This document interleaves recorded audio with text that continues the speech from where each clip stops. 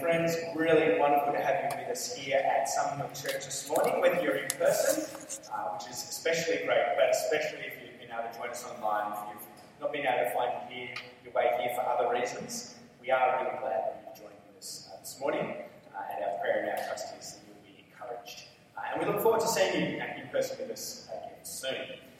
It'd be great if you had your Bibles open to chapter 31 of Genesis. In fact, today we're going to be looking at a little bit of a section before the one that was read, and we're not going to go all the way to Jacob's wrestle. We're going to spend a whole morning on that next week, Jacob's wrestling with this man. But we're going to begin today in Genesis chapter 31, verse 19. So if you've got that handy there, it will be a great assistance to have that to look through as we work to get through it. Perhaps you're familiar with the phrase, to be without fear or favour. To be without fear or favour. It was coined by a publisher, Adolf Ox, and he coined this phrase when he purchased the New York Times in 1896. It was a phrase that he used to describe his general approach to journalism. To be without fear or favour means to not be swayed in either your behaviour or in your actions by either the fear of others you might have or out of a desire to secure their favour. And yet fear and favour are almost like the twin reins that seem to be steering just about every move that Jacob and Rachel make throughout the course of today's passage. Whether it's their fear of Laban, who we'll see in a moment, who's hot on their tails pursuing them as Jacob returns to his homeland, or whether it's their anxious desire to secure the favour of Esau a little bit later on in the passage. Both fear and favour exert their influence on just about every decision that Jacob and Rachel make over the course of today's passage. And that influence of fear and favour is visible right from the start of where we'll be looking from today. Have a look with me at chapter 31, verse 19. Chapter 31, verse 19. You might recall from last week, Jacob and Rachel and Leah are getting ready to return home to the household of Jacob's own father, Isaac. And we read in verse 19 of chapter 31. When Laban had gone to shear his sheep, Rachel stole her father's household clothes. Moreover, Jacob deceived Laban by not telling him that he was running away. So he fled with all he had, crossed the river Euphrates, and headed for the hill country of Gilead. On the third day, Laban was told that Jacob had fled. Taking his relatives with him, he pursued Jacob for 7 days and caught up with him in the hill country of Gilead. Although it's not immediately obvious in our English translations, our passage describes the actions of both Rachel and Jacob using the very same phrase. Rachel, we're told, snuck away or stole away with her father's gods. And Jacob, we're told, snuck away or stole away with his family from Laban. Now, Rachel's sneaking or stealing away is quite clearly an act of theft in this case. These gods or ancestors were likely in the form of small little carvings or figures that were understood to secure the favour and the attention of one's ancestral relatives, perhaps, or gods or spirits. And Rachel is clearly superstitiously fearful that in leaving her father's household, she'd also be forfeiting the favour of his gods and his ancestors. Can I maybe ask, I figured you might just grab a glass of water. But it's not only Rachel who is stealing away or sneaking away. Jacob too is sneaking, stealing away. And Jacob is doing, I don't think he's doing anything particularly dishonest at this point, for it's his own family that he is sneaking away or stealing away from Laban. Even so, Jacob's anxious sneaking away certainly does signal an abiding fear that he has of Laban and Laban's power. A fear that ultimately compromises his calm and settled trust in God. Thanks. Even while we might be expressing expressing or exercising faith and trust in God, our trust can still sometimes be threaded through with strands of either misplaced fear or the desire of the favour of others. Like Rachel, perhaps, we're hesitant that in following God we might be leaving behind the favour of others who we imagine might be able to benefit us in ways that God won't prove to be able to. Like Jacob, perhaps we might be fearful that God would be able to faithfully deliver on the things that He's promised and guaranteed. Now we can, of course, I'm sure, empathise with Jacob's lingering fear. For as the events progress, Laban certainly acts true to form from what we've seen of him throughout the course of this account. When Laban catches up with the fleeing family, he accuses Jacob in verse 26 of having stolen his daughters as if they were war captives.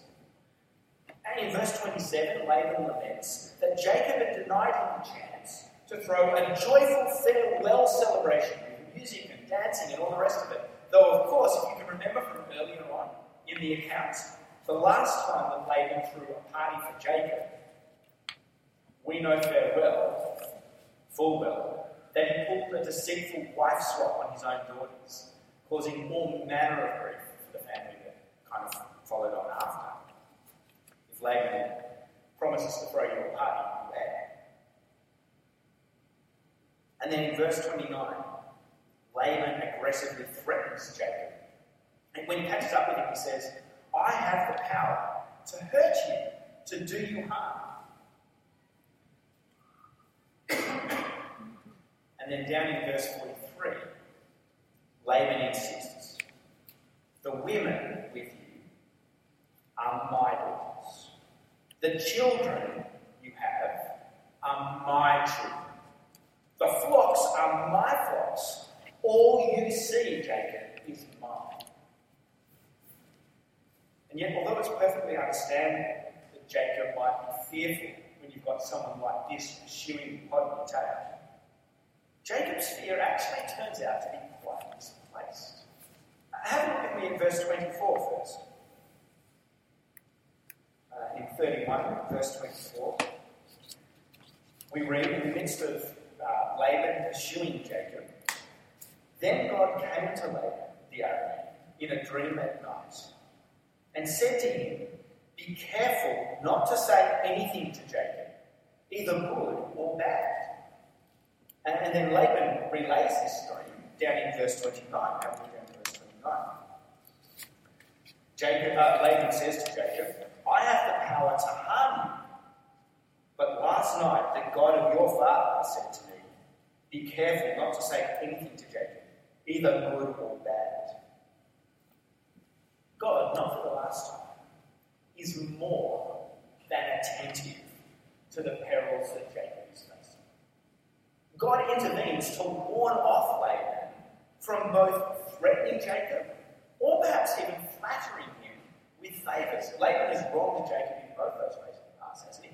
Threats and promise of favours in order to lure him and try and keep control over him. Each of those things, the fear of threat and the lure of favours, each had the potential to divert Jacob from the blessings that God himself had promised to deliver. But God steps in and warns Laban off. Now, Laban isn't only angry about what he considers to be the theft of his grandchildren and his daughters. Laban is equally enraged by the sneaking away of his household gods or ancestral totems. Unlike Jacob's sneaking away his family, Rachel's sneaking away of Laban's so-called gods is an act of theft. And unaware that it's Rachel who is the culprit, Jacob declares that the theft of Laban's household gods is an offence that will lead with the penalty of death, down there in verse 32. And in fact, in a couple of chapters' time, we'll see that Rachel does indeed die in childbirth. And in fact, her death comes very soon after what seems to be another unusual offence involving household gods or totems that have snuck into the possession of Jacob's wider family. Have a look at me at how Laban's search for these stolen gods or these stolen totems plays out. Have a look at verse 33 and read it together, since we didn't read it a little bit earlier. Verse 33. Once Jacob has said, if anyone is found in possession of the gods, they will face death. We read verse 33. So Laban went into Jacob's tent, and into Leah's tent, and into the tent of the 2 female servants, but he found nothing. After he came out of Leah's tent, he entered Rachel's tent. Now Rachel had taken the household gods and put them inside her camel saddle, and was sitting on them. Laban searched through everything in the tent, but found nothing. Rachel said to her father, "Don't be angry, my lord, that I cannot stand up in your presence. I am having my period." So he searched, but could not find the household gods. There is a deep and tragic irony in these verses. Given that these events occur really in the midst of Rachel still struggling to conceive the second son that she desperately longed to have, that she had prayed to God she would eventually receive.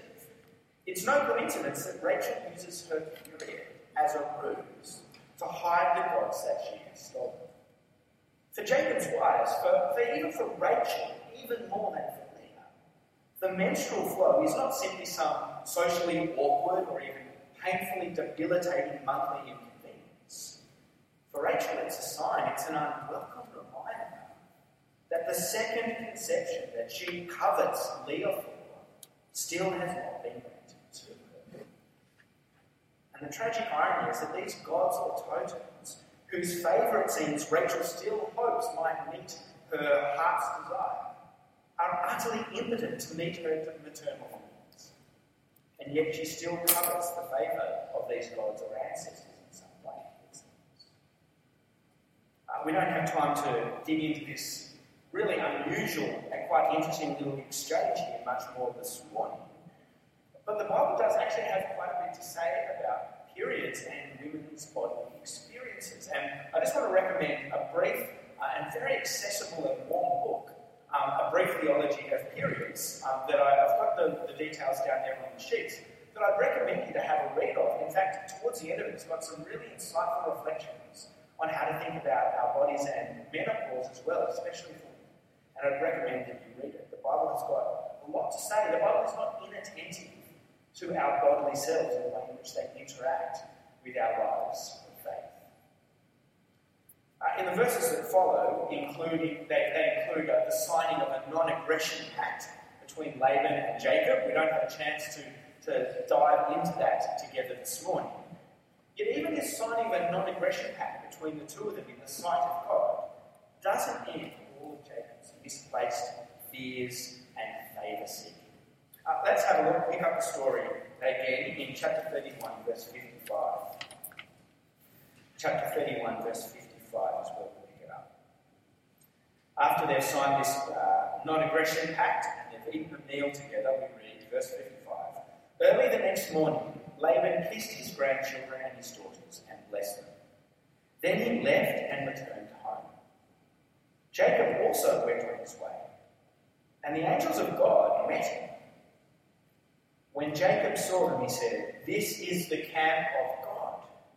And so he named that place Mahanaim.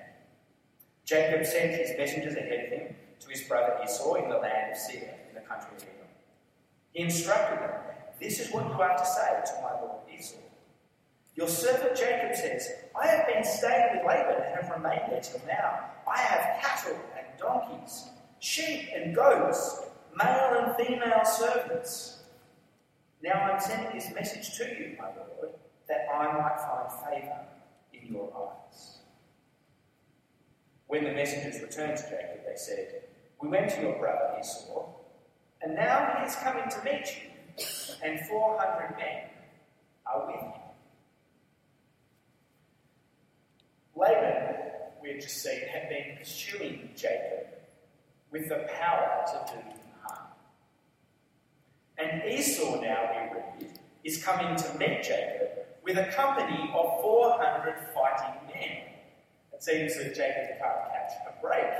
But in between this fleeing from Laban and being confronted by Esau, Jacob stumbles into the middle of a third military camp, a camp, we read, of God's own angels. In fact, the name of the place where Jacob stumbles across this angelic outpost actually means two camps. Now, might there have been two camps of angels there? One ready to protect Jacob as he flees from Laban, another from Esau?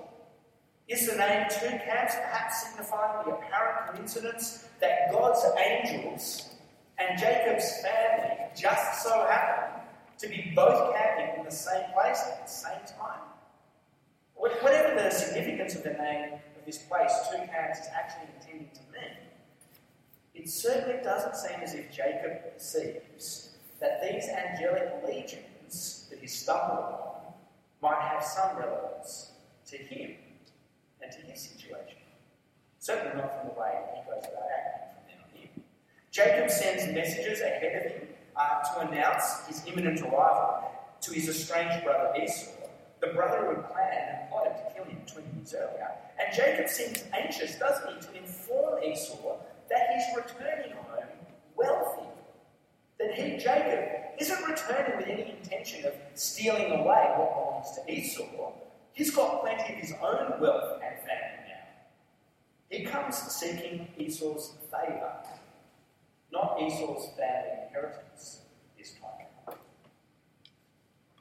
But given that the messengers return with a report that Esau's on his way, with a company of 400 fighting men, perhaps Jacob has good reason to be fearful. Let's have a look at how he responds in verse 7.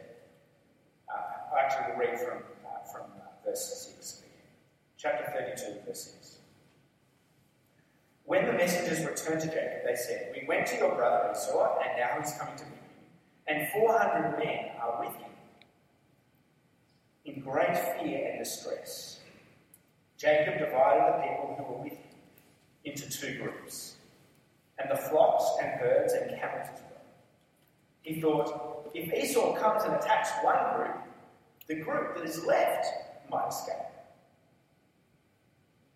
There's a great and sad irony in these verses that Jacob here is imagining that the extended family that God has given him through the midst of enormous trials and difficulty are at risk from Esau's band of 400 fighting men. And then his best hope, in Jacob's own mind, his best hope is to divide his family in two, so at least, perhaps, maybe, at least half of them might come through this event, this situation. Yet only moments before, Jacob had stumbled through a military encampment of God's own angels. And it doesn't even seem to cross Jacob's mind that perhaps God has already got covered any potential threat that might arise to his purposes. Further down in verse 20, we find Jacob sending lavish gifts ahead to Esau in an attempt to turn Esau's anger away from his vulnerable family. Have a look at me at verse 20.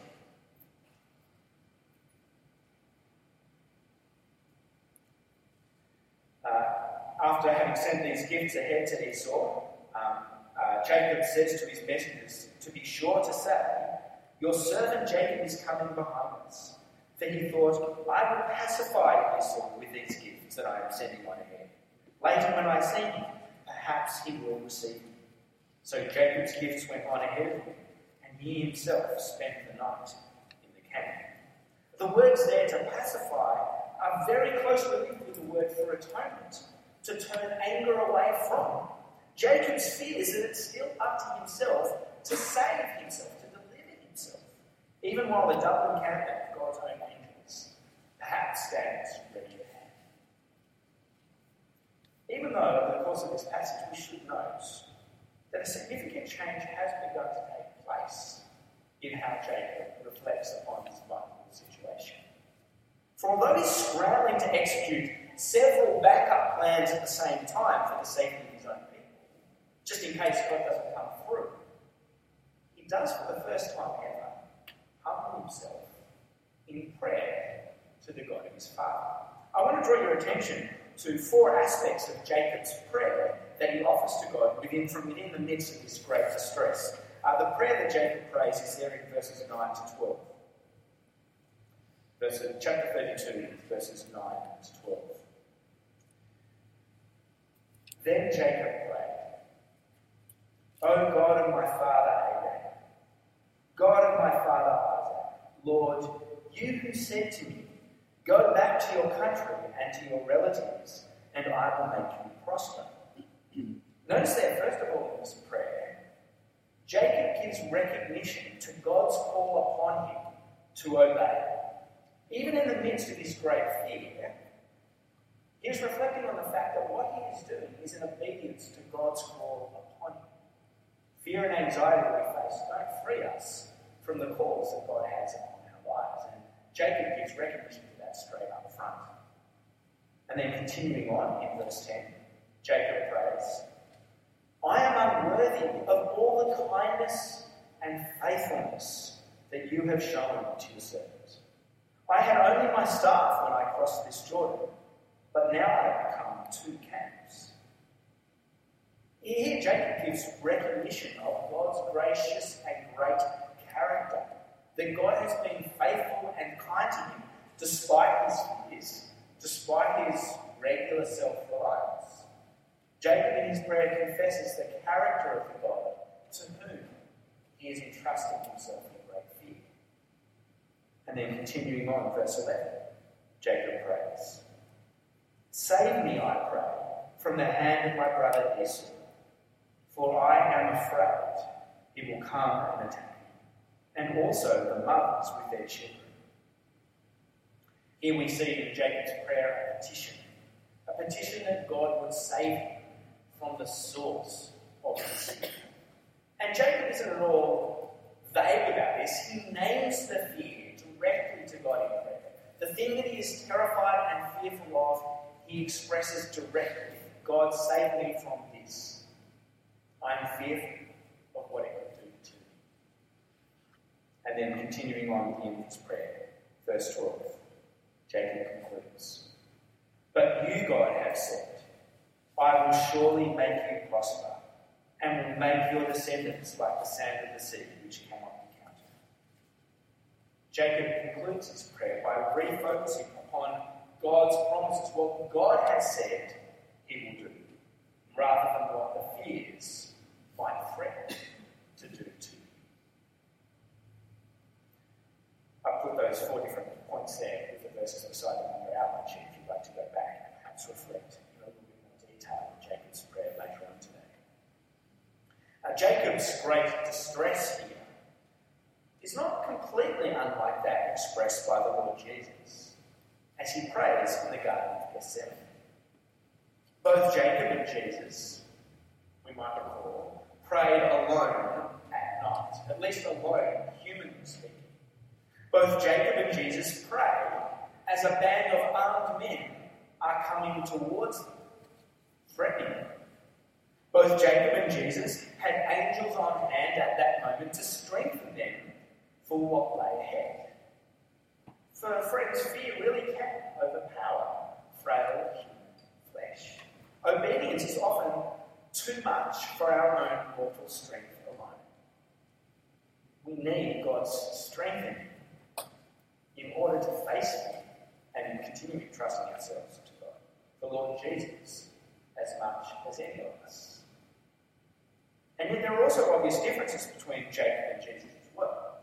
While both Jacob and Jesus are moved in their prayers leading up to the threatening moment, both Jacob and Jesus are moved in their prayer by a deep concern for God's people that God has entrusted into their care. Whereas Jacob concedes, look, I'm perhaps going to lose at least 50% of those people that God has given to me. Jesus declares as he approaches his own death that he has lost none of those whom God has entrusted into his care.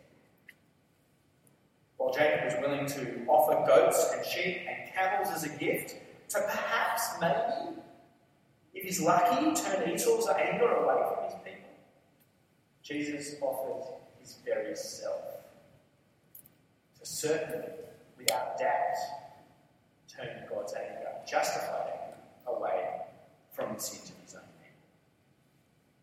As vulnerable members of God's family, We have in the Lord Jesus one who is far greater than Jacob, as the Samaritan woman at the well in John's Gospel had recognised, if you remember, in our time in John's Gospel a term or so ago.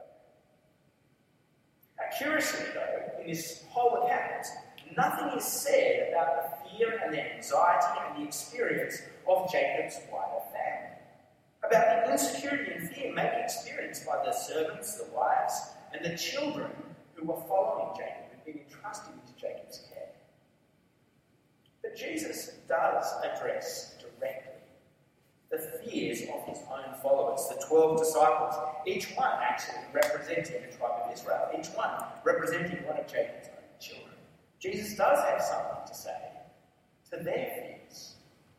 Let me read to you a little section that we read earlier this morning from Matthew chapter 10, where Jesus assures them of these words. Firstly, in verse 28 of chapter 10, Jesus says, "Do not be afraid of those who kill the body, but cannot kill the soul. Rather, be afraid of the one who can destroy both soul and body in hell." Jesus at this point is not simply saying that we need to fear whoever is the greatest threat to us. Rather, Jesus is saying that while some might exercise power over our bodily selves, God's sphere of authority reaches well beyond even the borders of death.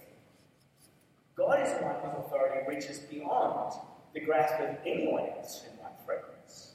Fear, respect, honour, and entrusting ourselves to the one whose authority reaches the furthest is the behaviour that Jesus is calling us to here.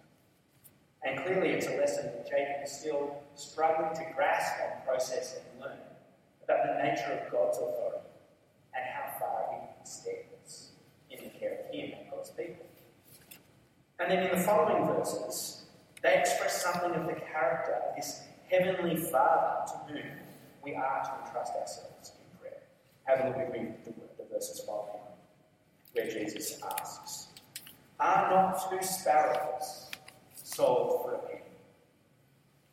Yet not one of them will fall to the ground outside your Father's care. And even the very hairs of your head are all numbered. So do not be afraid. You are worth more than many sparrows." Friends, if even a dead sparrow is not overlooked by God, if God's attentive care embraces even the sparrow that has fallen lifeless to the ground, then those belonging to God's favoured Son, the Lord Jesus, are they not worth much more than even many sparrows, let alone a dead one? It seems Jacob regularly feared that perhaps God's attentive care was about to waver. So he struggled with his backup plans. He grappled to secure what God had promised to give him freely in his own strength. And you can see the anxiety and fear that gripped him as a result. But in the Lord Jesus, God has given us one greater than Jacob. One who can secure the security of God's family without any stumbling or failure. And in his name, we can entrust ourselves confidently to the care of the God whose loving attention never fails for us. Let's pray about it with hands for us.